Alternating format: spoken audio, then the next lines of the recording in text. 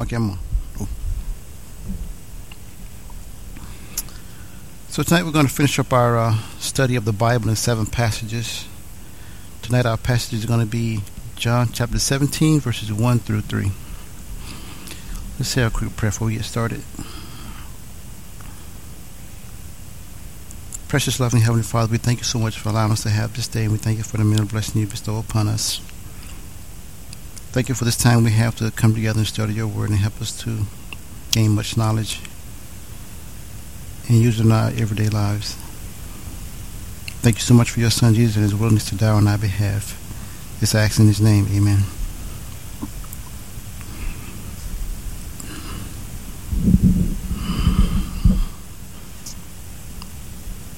The Bible in 7 passages.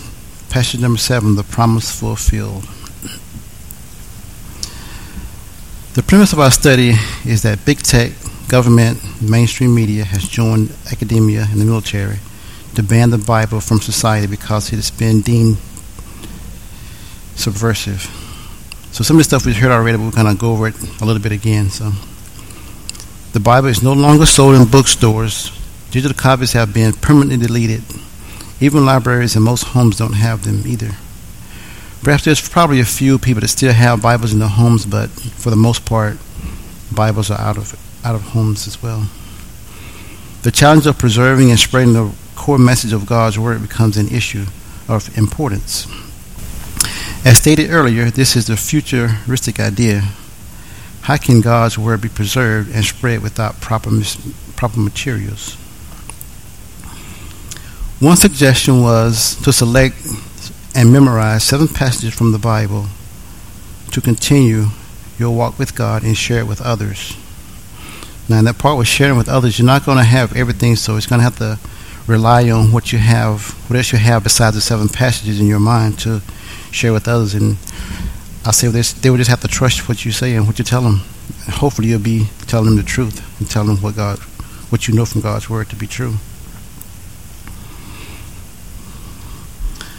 The author of this study has chosen 7 passages from the Bible, 66 books, to assist Christians in their journey without God's Word. And we're going to read those 7 passages now.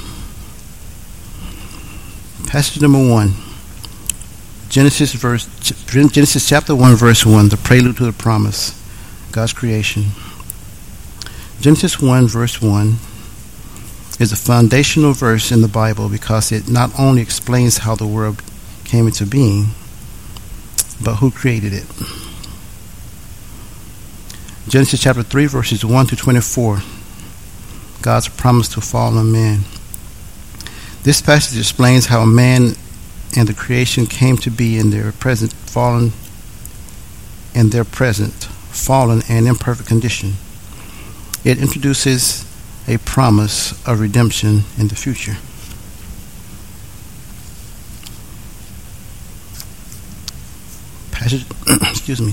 Passage number 3, Genesis chapter 11, verse 27 through Genesis chapter 12, verse 7. The person of promise, historical. God's promise is given a human identity that can be traced through the history of the Jewish people. Passage number 4, Isaiah chapter 53, verses 1 through 12. The people of promise, spiritual. The person of promise, spiritual.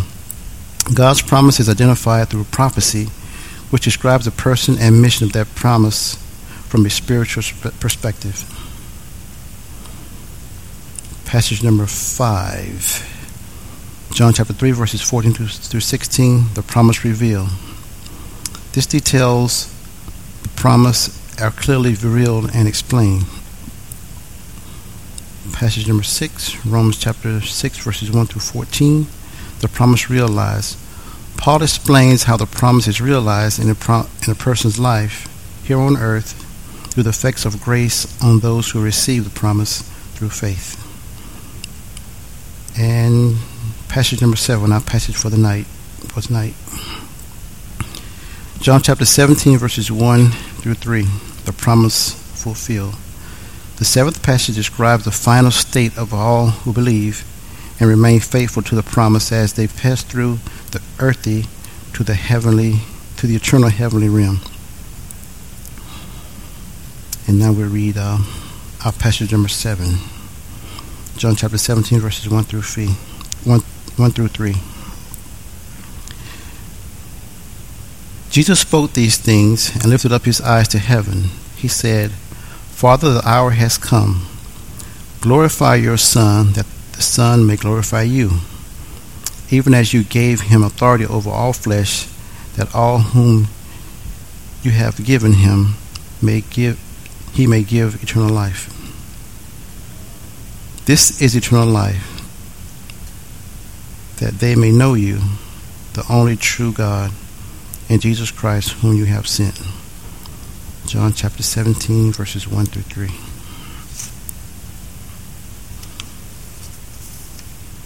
I have a question about that passage there. I was reading somewhere, and someone made the reference that was the real Lord's Prayer. Has anybody heard that before? Heard anything like that before about that passage? As opposed to Matthew chapter 6, verses 9 through 11? No? Okay. Just thought I'd put that out there. As I was reading through my research, I kind of saw that somewhere and thought it'd be interesting to see who had a different idea about it.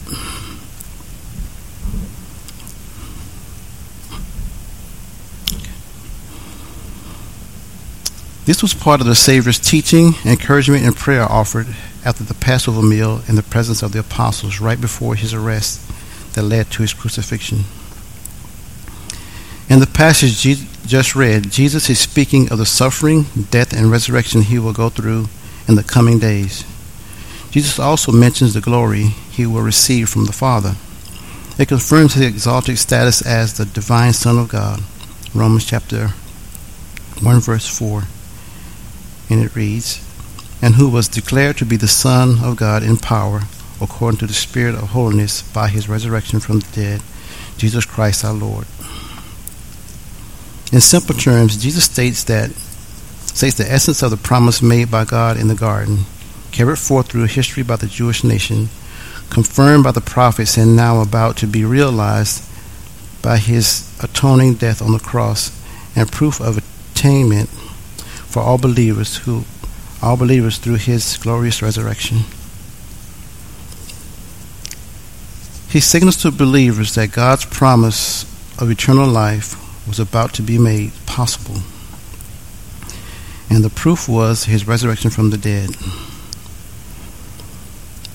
The promise and the fulfillment of his own resurrection was enough to give hope and joy to his followers. But he goes a step further and describes the nature of his eternal life. Along with revealing that believers will live after death, but he describes what the existence will be like. Not how long we will live, which is forever, but the experience.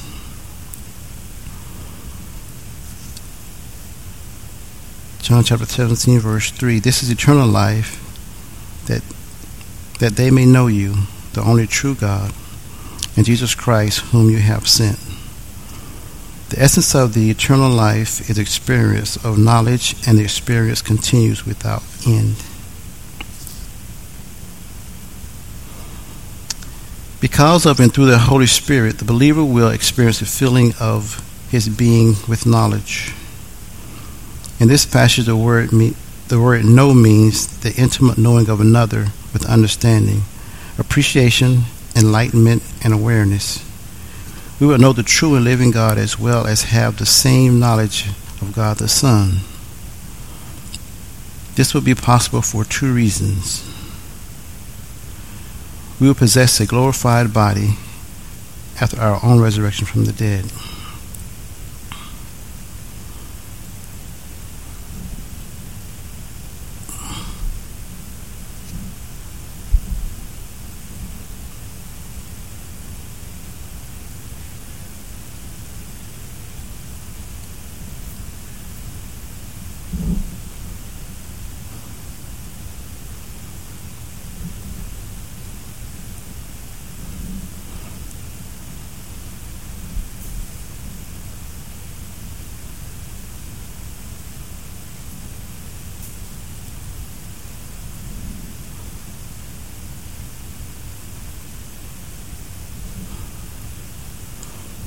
Okay.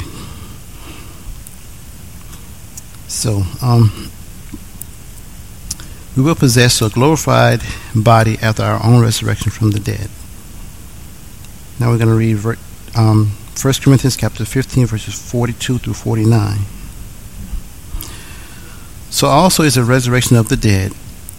It is sown a perishable body, it is raised an imperishable body. It is sown in dishonor, it is raised in glory.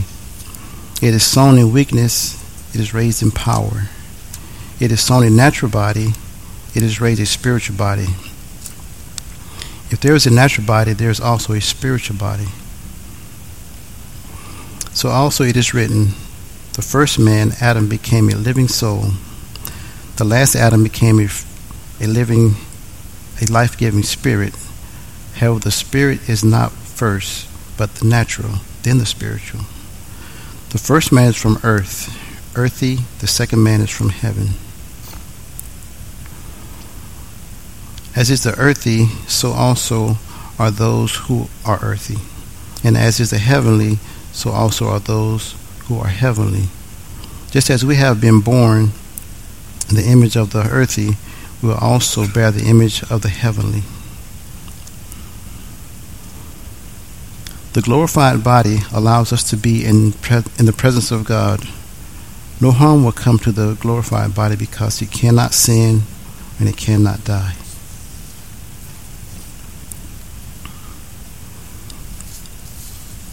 The Holy Spirit will enable our spirit to interact with God. The Holy Spirit helps us overcome sin and live according to God's will.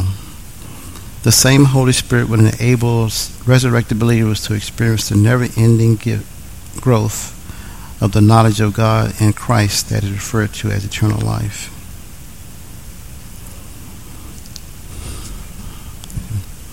So every religion has an afterlife scenario. Atheism, no life or consciousness after death. Hinduism and other Eastern religions say that individual consciousness merged with a higher force. Other monotheistic religions see that afterlife as a perfect version of the life on earth where physical and emotional appetites are satisfied. Biblical Christianity teaches that life after death is primarily focused on heightened understanding and knowledge of God, of the Godhead, of which through Jesus Christ believers have become a part. This means that a believer will have a relationship with God based on knowledge and appreciation, not sin and death. Sin and death are part of the physical world which will be passed away in judgment, destruction, and memory. Believers will live in the perpetual now and will no longer experience the yesterday, today, and tomorrow context that measured their physical existence. Eternal life consists of an ever-growing and dynamic relationship between God and believers within the Godhead in the eternal life, in the eternal now. Eternal life will be based on unfettered adoration and not service. Service was necessary in the physical world because of the various needs that arose on account of sin. Christians serve the needs of others, even the need to evangelize, because in doing so, we're fulfilling God's commandment to love and serve others in the name of Christ. There are no needs in the Godhead, but there will always be the natural impetus for the created to worship the Creator. This worship will no longer be impeded by human weakness, ignorance of sin.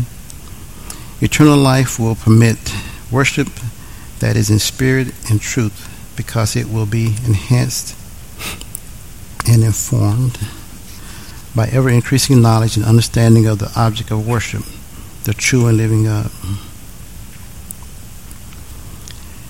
Eternal life will be an existence not only anticipated, but fully realized and experienced. The Christian believer begins to experience the eternal life that he anticipates after death in the present life. Unlike many other religions where the afterlife reward is only received after death, the Christian begins to experience his afterlife reward in the present life. For example, the follower of Jesus is promised the joy of his sinless existence in heaven, but actually begins to taste what that is like when he becomes a Christian by expressing his faith in Jesus through repentance and baptism. Acts chapter 2, verses 37 to 38. According to this and many other verses in the New Testament, Acts 22, verse 16, sins are actually forgiven at baptism because God has provided an atoning sacrifice to remove sin.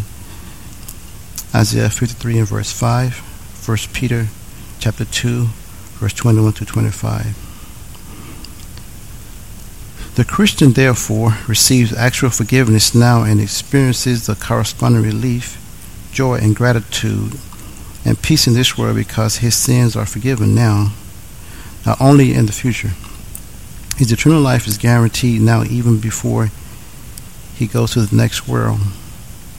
The knowing of God and the reward of this knowledge is possible in this life, but will be fully realized when all the obstacles to this end that exist in this world are removed in the next.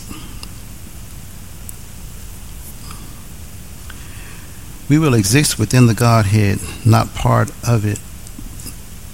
1 Corinthians chapter 15, verse 28. Jesus' ultimate mission was to bring man into the Godhead. 2 Timothy chapter 2, verse 12. If we endure, we will also reign with him. If we deny him, he will also deny us. Jesus changed the composition of his divine nature to include a human nature. He did not discard or change back his nature to eliminate his altered state after he ascended to heaven. Note that he appeared to the apostles and ascended back into heaven in his altered nature as Jesus, the God/man.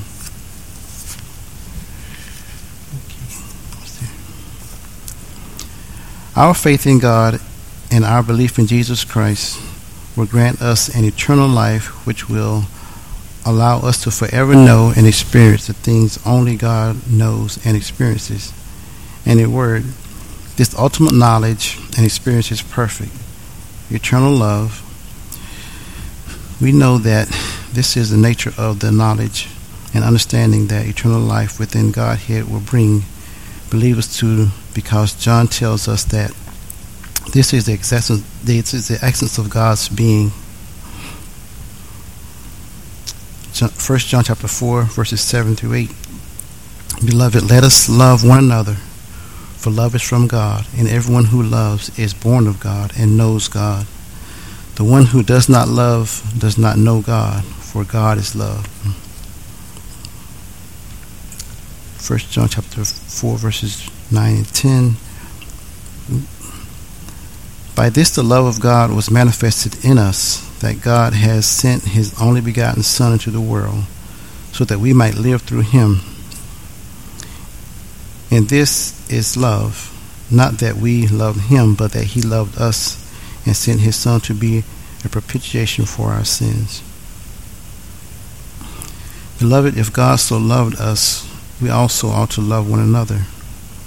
No one has seen God at any time. If we love one another, God abides in us, and his love is perfected in us. By this we know that we abide in him, and he in us, because he has given us his Spirit. We have seen and testified that the Father has sent the Son to be the Savior of the world. It's 1 John chapter 4, verses 11 through 14. That's it.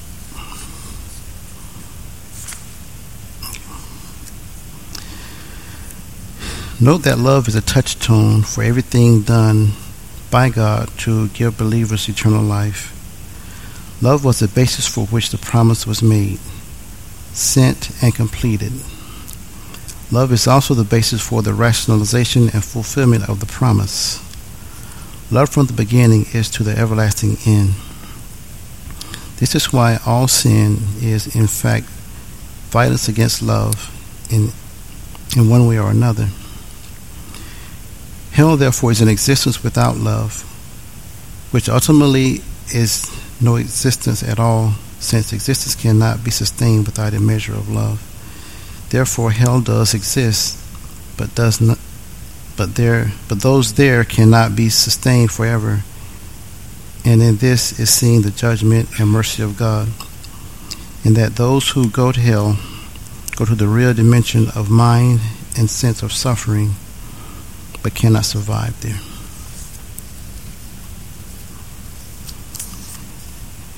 Mankind's end, therefore, is either intimate love, loving knowledge of God within the Godhead forever, or the separation from God into nothingness forever. So, in summary, let's hope that God will spare us this type of future that we've been talking about in this series. A future where access to the Bible is denied or restricted. A future where we would be forced to carry an abbreviated form of it just to summarize this message and pass it on to others. I'm not sure this could be done considering our laws, but there are many who would like to see it done.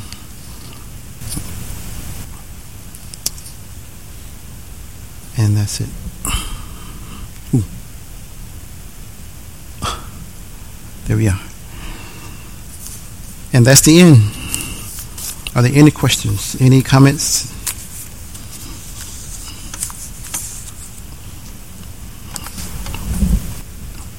No. That was pretty quick.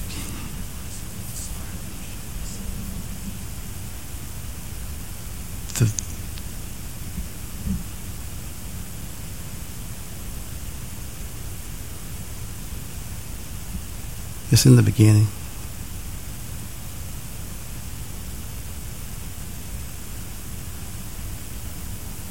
Oh, right there.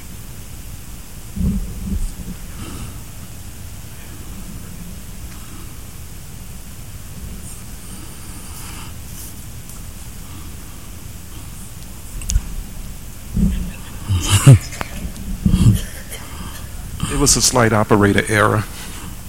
So we have those 7 passages there, which encompasses all 66 books of the Bible.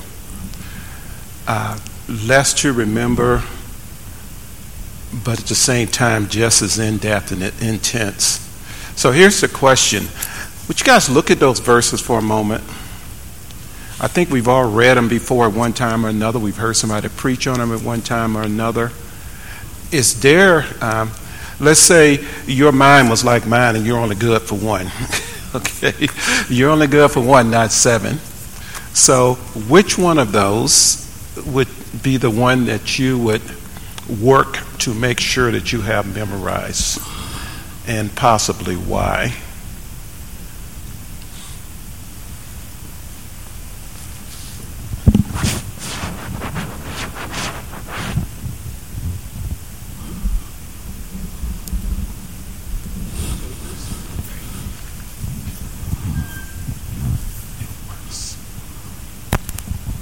Genesis 1:1, because number 1 is the easiest to remember.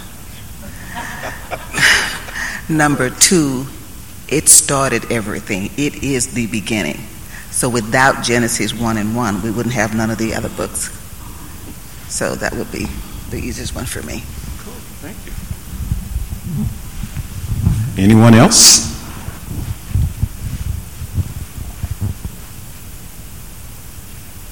Well, I can go back to being in first grade, and we had to do memory verses every Monday morning, which was very easy for the kids that actually went to church on Sunday. You're thinking of a kid that didn't go to church on Sunday. So I had no idea what a verse in the Bible was. I had no idea what a passage in the Bible was. I didn't realize there was such a thing as a verse or a passage. And these kids that went to church on Sunday, they were saying all of these things. And one of the ones that the kids said a lot was John 3:16. For God so loved the world that he gave his only begotten Son, that whosoever believes in him should not perish, but have everlasting life. And Sister Liz, you're so right. You take Genesis 1 and verse 1 out, then the rest of it is a moot point. But you need it. And it's neat, if you guys have looked at these, how they have a pattern, if you will. They have a pattern as it builds up like playing music. That music reaches that high note, and you can feel the intensity in it. Well, here's the same thing. By the time you get to John 17, verses 1 through 3, you've reached that high point. You see that intensity of what God is saying, because it says the promise is fulfilled. And going back to what Sister Liz says, when you go back to Genesis 1 and verse 1, that was the prelude to the promise that would be fulfilled. And we can see all the way through these 7 passages, it's about the promise, it's about the promise, it's about the promise, it's about the promise. And that is so neat. That is so neat. But we hope, we never come to a point where the Bible would not be available. That we never come to the point where we have to, well, I know they're doing this in countries, but we're not having to do it in America, but we're hoping we never come to the point in America where we have to hide our Bibles because the authorities are saying you can't have that. And this is something I think I'm going to stop talking really, but I think this is something really, if you were going to teach somebody the gospel, you can take these 7 passages, start at Genesis 1 and verse 1, and by the time you get to John 17 verse 3, they should be able to make a decision whether or not they want to put on Christ Jesus in the waters of baptism. I think Willard Holiday used to call his, I forget the term he used for it, but he had these 7 steps. Well, just the one step right here is to go through these 7 passages. Just sit down and read it with the person and talk about this and nothing else. If they want to start talking about whether or not Adam had a navel and all of that stuff, I tell them this is what we're working on right now. Once we get through this, then we'll deal with whether or not there was a navel or not. Right now, let's get you from point A to point Z. Point A is your lost. Point Z is this is your hope and this is your salvation. So Nathan, I thank you, man, for jumping in here with me on this. This is the 2nd or 3rd time you and I have partnered up on this. So all I got to do is differ. Is there anyone else? Any other comments? All right, you got it, man. So as I was doing the study, though, I think the 5th and 6th kind of stands out more to me because it's like you're saying, you get to that high point, and then when you get to passage number 7, it starts to settle down, and you see where everything is going to settle out, smooth out, and be okay.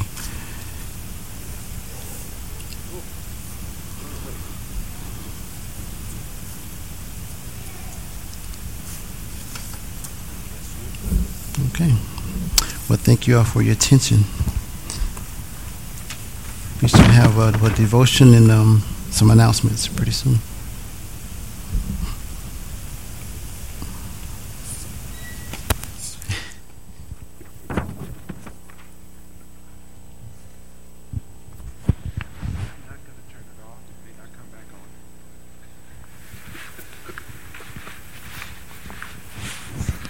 I'm going to mute it.